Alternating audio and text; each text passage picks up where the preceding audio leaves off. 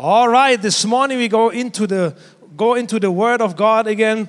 I'm continuing the series, The God of Signs and Wonders. We're going to go into the Gospel of John, where he is calling the miracles that Jesus did, not just miracles, but he is calling them signs.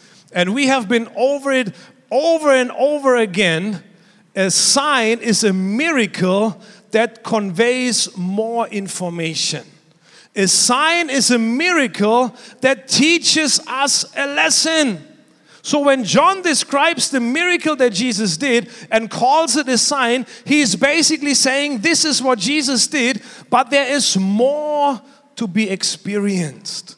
God wants to be experienced even more in each and every one of our lives. Today, we're going to talk about the seventh sign, and that is the raising of Lazarus. The raising of Lazarus, and that is found in John chapter 11. And I still remember one time I was listening to a sermon online about raising of Lazarus, and the preacher said, you know what? Lazarus did not only get a healing, Lazarus got a resurrection. And the church went crazy, like the good charismatic, the Pentecostal times, like, wow, people jumping up and like cheering. And then I thought to myself, you know what, it sounds good until you realize in order for you to get a resurrection, Lazarus had to die first. Come on. Jesus did not just show up and healed him from the sickness. He had to die first. Then Jesus shows up and gives him a resurrection. So when we're talking about the resurrection power of Jesus, it sounds awesome until we realize that is something that demands something of us. It will take something out of us. It will take something that is precious to us. Lazarus had to die first in order to receive life again. But sometimes that is what is happening in our life. But today, I believe the entire sermon that we are going to listen to will be centered around hope. Hope. And if you go into the dictionary and you look what hope is, the very first thing that you will find, very obvious, you just put it into Google, it will come out, it is an optimistic state of mind. It's a positive state of mind where you think good things gonna happen. That is hope. But if you dig a little bit deeper, then you will come to a place and then you will realize that hope is the expectation of good. And later on it will become clear why we're going to talk about it. But it is an expectation that something good will happen. So hopefulness is something that we need in our life. Come on. There are so many things happening around us. Pressures from the world. Pressure from the working world. Pressure from the boss. Pressure from whatever you are going through in your life. But we can find hope in God, amen? And I want you to know this morning that God is a God of hope. That He is a God of hope who wants to put something in your life that you can expect good things to happen. Amen? Instead of looking at the bad, that you can expect something good to happen. Like I said, this is found in John chapter 11, but I'm not going to go into the entire thing. It is there because it's the entire chapter. It's more than 45 verses, but we all pretty much know the scripture. If you have been part of a church or you have come to church, or maybe like me, you have grown up in church, in Sunday school, you will be familiar with the story of Lazarus because it is even taught in Sunday school, right? But just so that everyone is on the same page, what we find in John chapter 11 is that Mary and Martha had a brother called Lazarus. And he was a close friend to Jesus. And so he got very sick. So Mary and Martha sent to Jesus and said, the one that you love, Lazarus, is very sick. Quickly come so that you can heal him. Now I'm paraphrasing, okay? So Jesus heard this. And then it says that he delayed his journey for another 2 days. So by the time he reaches Bethany, the place where Lazarus was, he had already died and he was dead for 4 days. Now this entire scripture here, John chapter 11, is filled with emotions. Because first of all, Lazarus gets sick. He was a close friend to Jesus. The sisters are so upset that he is so sick that they send word to Jesus.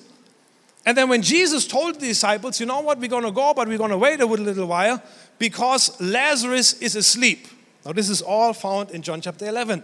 Then the disciples said, oh, if he is sleeping, it's okay what? If he's sleeping, he will get well. But then Jesus told them plainly, no, Lazarus is dead, but we will go and you will see the glory of God. So when they reached at the place, Martha comes out to meet Jesus and says, Jesus, if you would have been here, my brother would have not died.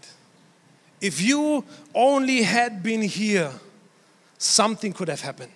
But then Jesus said, don't you believe? When I said, if you believe, you will see the glory of God. But there was emotions. Then after that, Mary comes out and meets Jesus. She is weeping. The Jews who came to console them in their mourning wept also. Then the Bible says that Jesus was so moved that he was weeping. A lot of emotions going on, right? And then we know how the story goes. Then Jesus goes to the tomb and says, you know what, remove the stone. But I said, by now he has been dead for 4 days. There's even a smell. Why should we move the stone? But Jesus said, no, move the stone. So they removed the stone and Jesus calls him forth, Lazarus, come forth. Lazarus, come out. And then he comes out. Immediately Jesus says, remove the linen around him and let him go.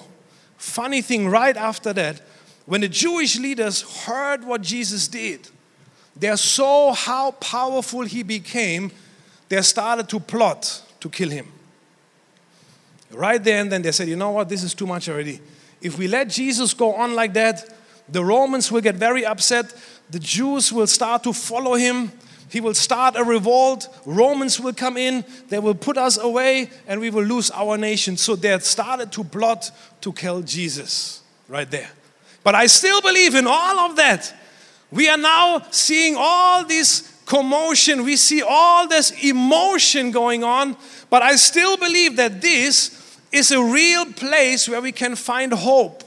And what God wants to teach us about hope. What is hope again? Hope is the expectation of good. So the first thing that we can learn from the scripture is that our faith has to be practical. Our faith has to be practical. John 11, 14 and 15 says, so then he told them plainly, Lazarus is dead, and for your sake I am glad I was not there, so that you may believe. But now let us go to him. Now see, the thing is, very often we like to divide our life into categories. Okay, over here this is my working life. Then this is my family life. Then this is my free time. And then over here, this is my spiritual life. Right? All nicely divided up into categories. But the thing is, when God looks at us, he looks at us as a whole. Yes, he sees we have a spirit, a soul, and a body, but he's looking at us as one. So when God wants to get involved in our life, he does not only want to get involved in our spiritual life.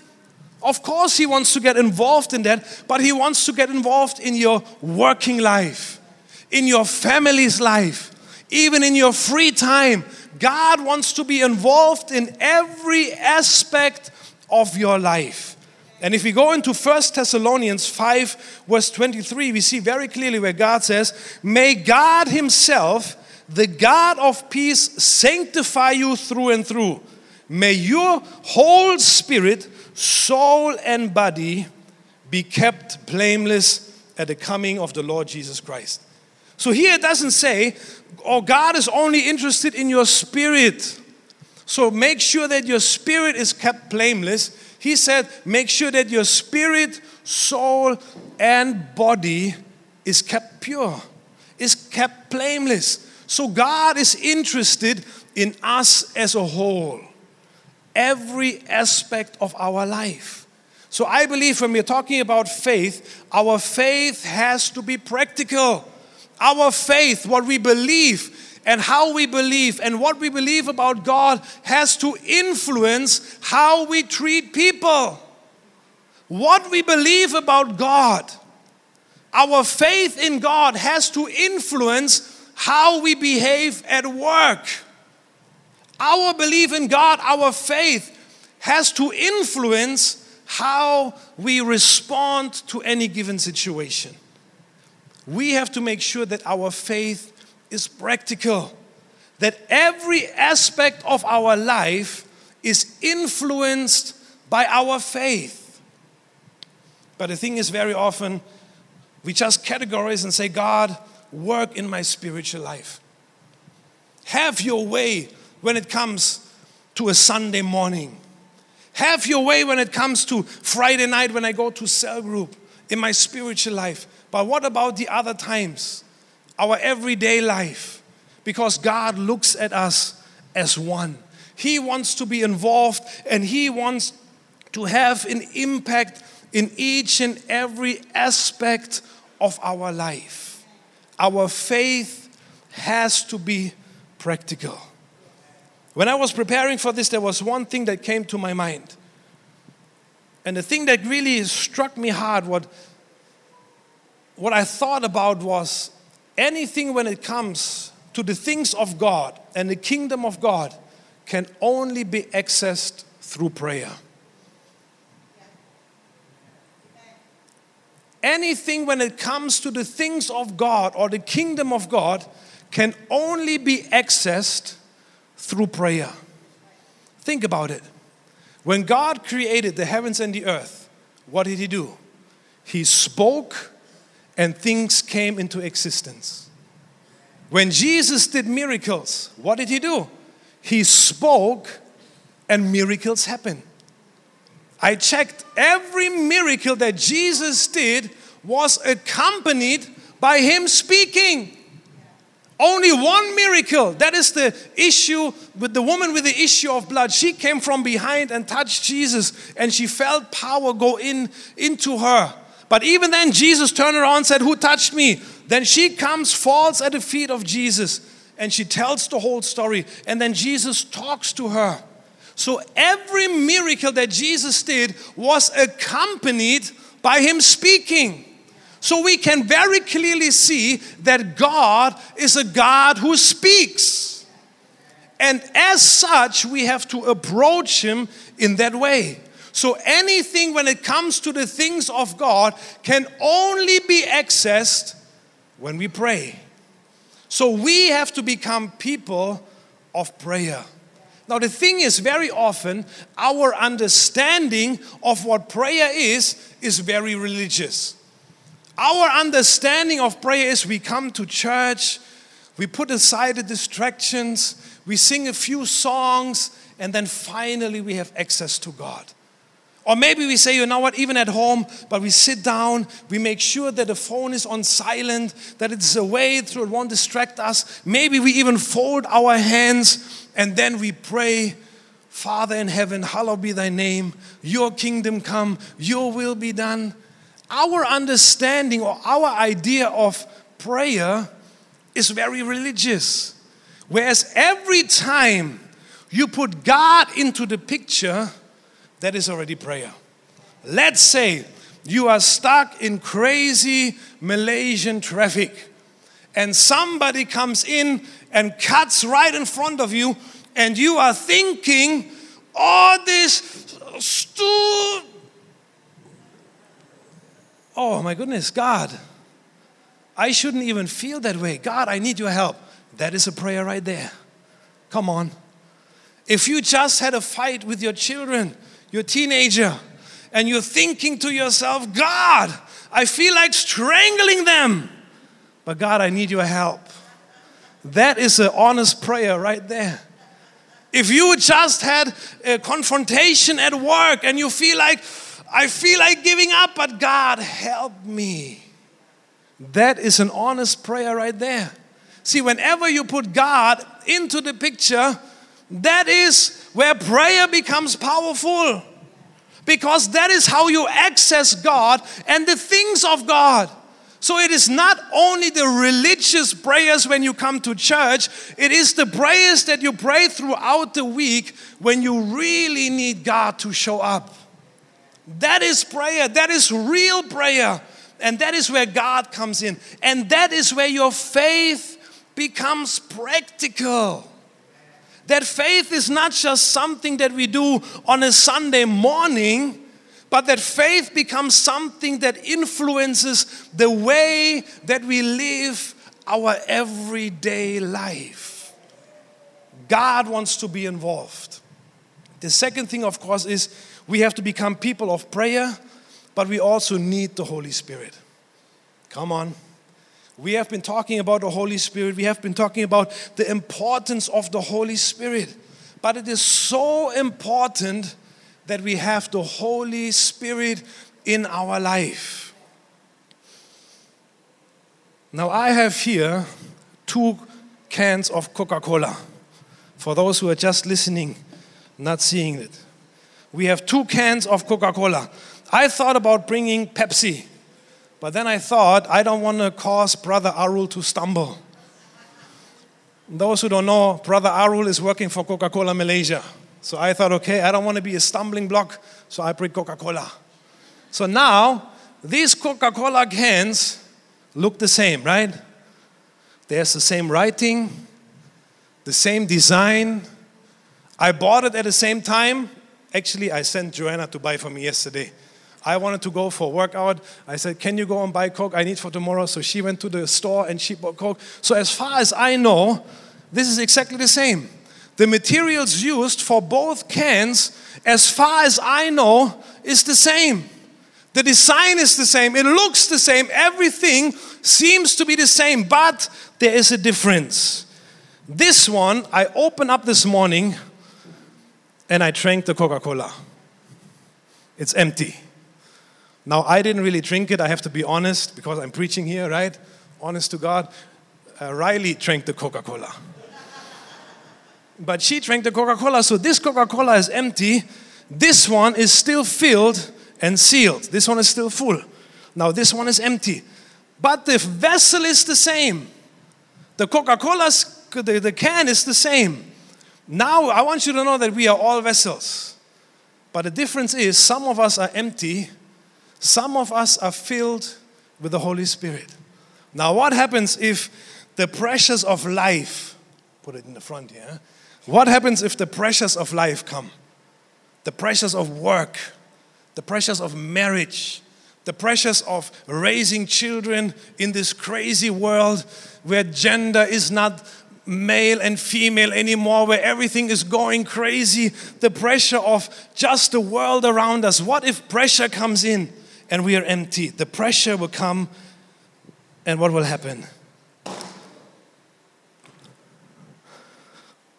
The pressure, sooner or later, will get to us. If we are not filled with the Holy Spirit, the pressure of everyday life, the demands that the boss, our co-workers have on us, sooner or later will get to us. But if we are filled with the Holy Spirit, now let's just hope this works out. We have the Holy Spirit in us. And the pressures of this world, the pressure of our working place, the boss is after us. The children are going crazy. Your spouse is going crazy. The pressures of the world. But if we have the Holy Spirit,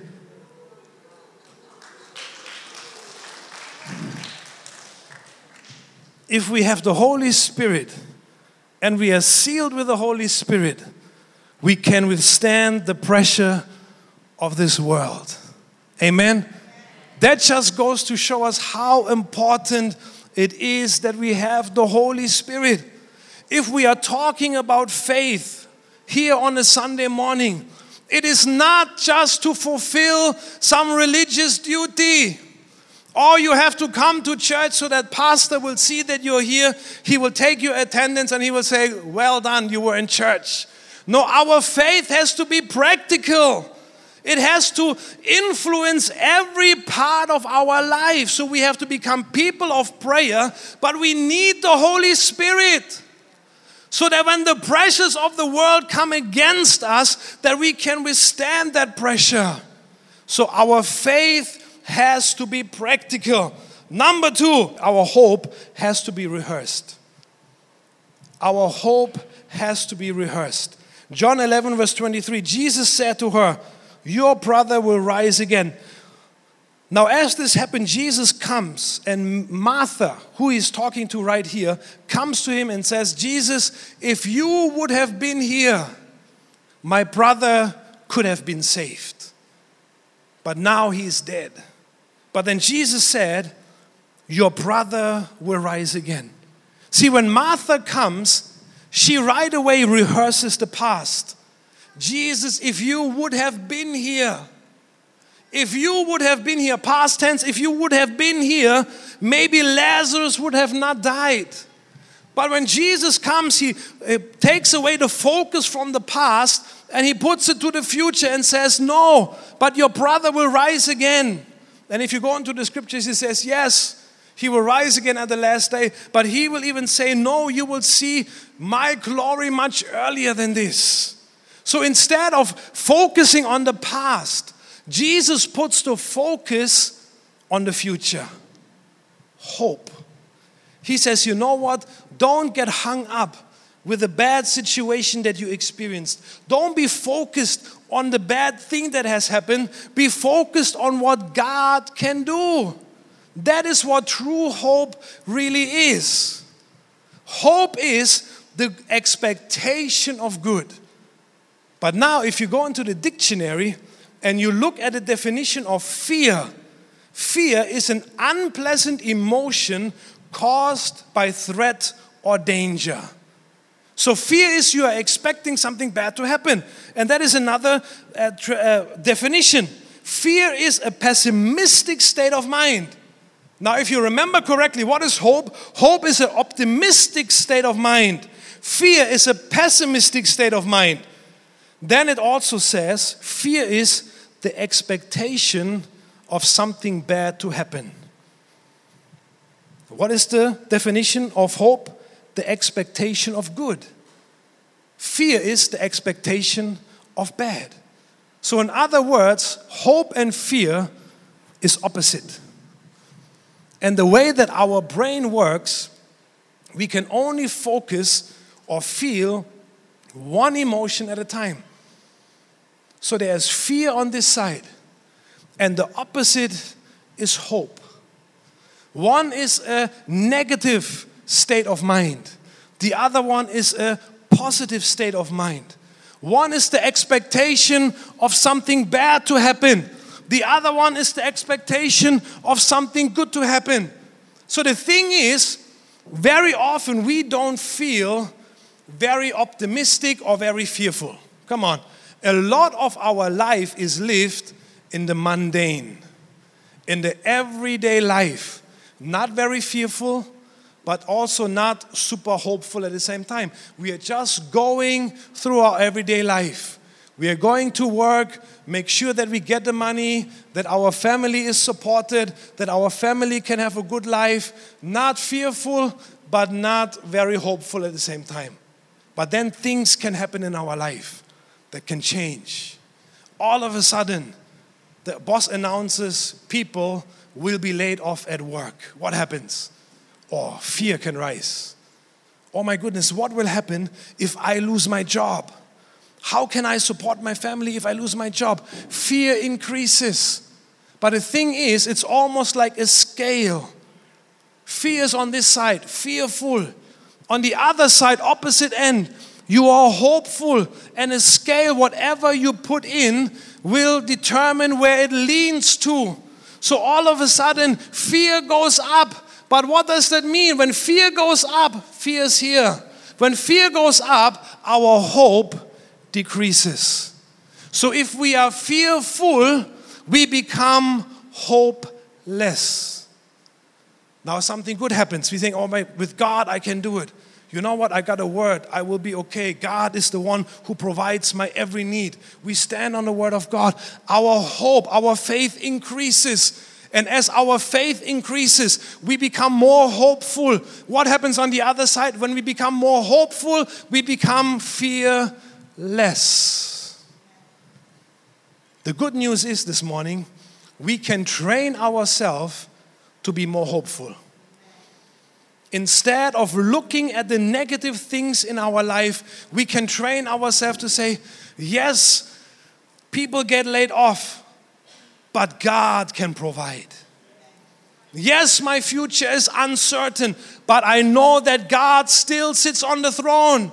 Yes, I don't know what tomorrow may hold, but I know that God gave me a promise in His word that I will never have to beg for bread. God is my provider. Our hope increases and our fear decreases. So we can make sure and say, Holy Spirit, help me. Where the pressures of the world coming from the outside, give me more hope so that I can be hopeful, so that I will be fearless. The more hope we have, the less fear will rule in our heart. And the good news is we can ask God to really come in.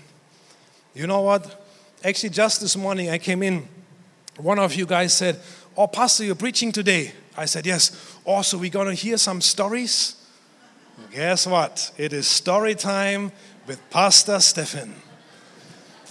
Now in Germany, summertime is always very precious because you have fall, which gets very cold, very gloomy.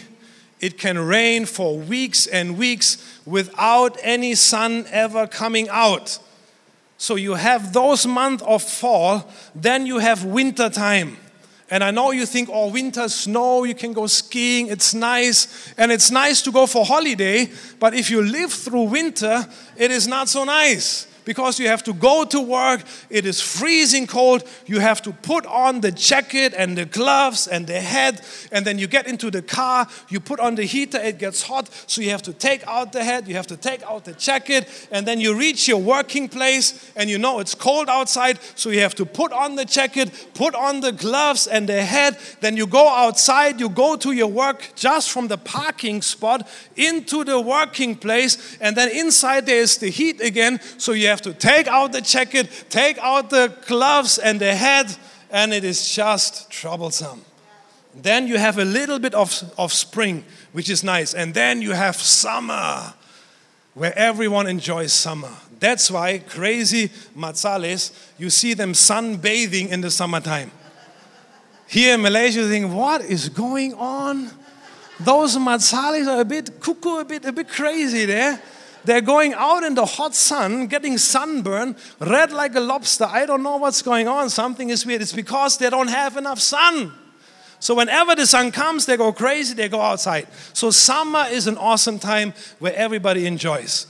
So in the summer times, we would go to the public swimming pool growing up every day. Spend the whole day in the public swimming pool, which was just in the village across from ours. And so we had a swimming pool. There was the adult pool, there was the kids pool, the baby pool, but they had a diving pool. And the diving pool where we always hung out. They had a 1-meter diving tower, a 3-meter diving tower. So we were always up on the 3-meter one, jumping and diving and doing all kind of stunts, and it was fun. Now, we had a trip coming up from the youth from the church, and we went to a water park. And the water park had also a diving pool outside. They had a 1-meter diving tower, a 3-meter diving tower, and a 5-meter diving tower. So when we went, I thought, 5-meter diving tower, I'm used to 3-meter, no big deal, I go to the 5 meters. Not much of a difference, right? So from down, you look up, 3-meter is here, 5-meter is there, not a big deal, can. So you go up, 1 meter, nothing. 3 meters, used to it. Then you go up to the 5 meter, and all of a sudden it's like, oh my goodness, I didn't know that 5 meters was so high. I was used to 3 meters, but 5 meters is a huge difference.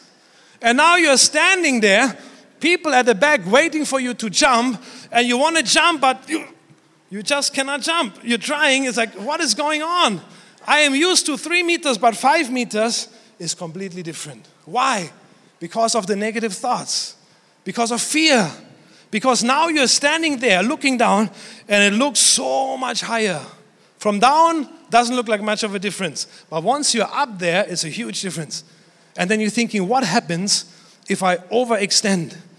And then instead of having a dive down head first, I will have a back flop. Not only will it be painful, even worse, it will be embarrassing. And then you're standing there and you're fearful. Because in your mind, you're thinking of every scenario, the worst case scenario. So you're scared to jump. Now in the end, I managed to jump, but it was not easy. Why? Because of the thoughts. Because in your mind, you're thinking about the worst case scenario. And the more fearful you are, the less hope you have. Either way, hopeful and fearless, or fearful and hopeless. But the good news is we can let God come into our life and quicken us so that we can withstand the pressure and say, God, I can experience something good. Number 3, very quickly, my time ran out already. Our freedom has to be practiced. Our freedom has to be practiced. John 11:43-44.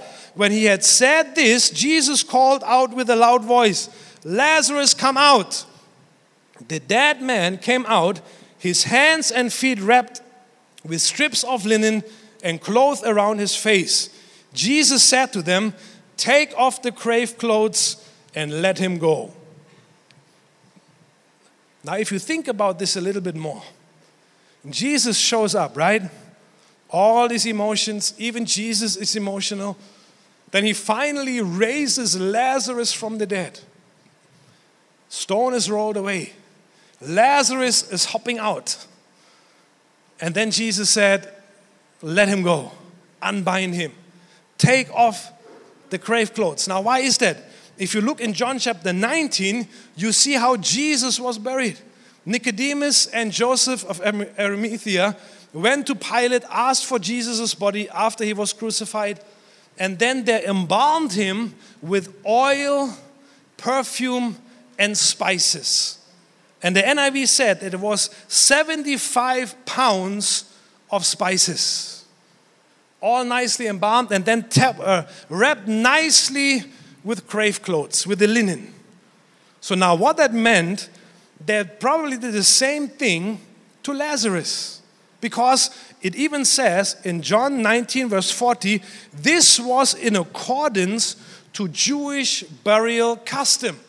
So it was the custom that they would embalm the body with oil, perfume, and spices, and then wrap them up nicely and tight with the grave clothes, with the linen. So when Jesus comes, gives resurrection power. Now Lazarus is coming back to life, but he is still bound, almost like in a cocoon, with all the oil, all the spices, and the linen around him. So when Jesus said, let him go, make sure that you unwrap him quickly, it was because if they would have not been fast enough, Lazarus would have suffocated. Think about it. Jesus comes, shows up, resurrection power, Lazarus comes back to life just to suffocate 2 minutes later.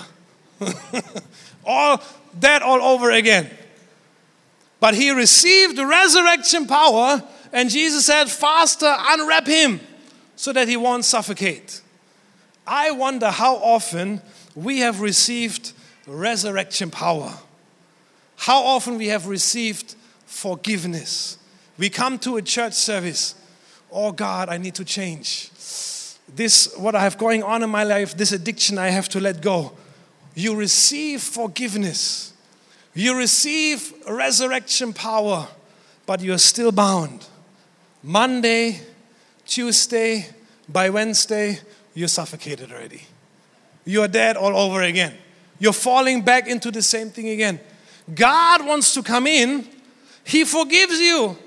But then He wants to give you the Holy Spirit who can make you free. Who can set you free, and then you can walk in that freedom. But we have to be unbound. Only receiving forgiveness is not good enough. The Holy Spirit needs to really set us free. The Holy Spirit needs to teach us how to walk in freedom. The Holy Spirit needs to give us the power that we need to now walk in that freedom and in that forgiveness, that we won't suffocate and die all over again. But here's the good news. The Holy Spirit wants to come in. The Holy Spirit wants to work in your life so that when you receive forgiveness, so that when you say, God, I want a new life, that He can set you free. So that you can walk now in that freedom, that you can walk out what God really has for your life, that you don't have to go back all over again, die again, receive resurrection power again, suffocate again, receive forgiveness and resurrection again. No, God wants to make it stick.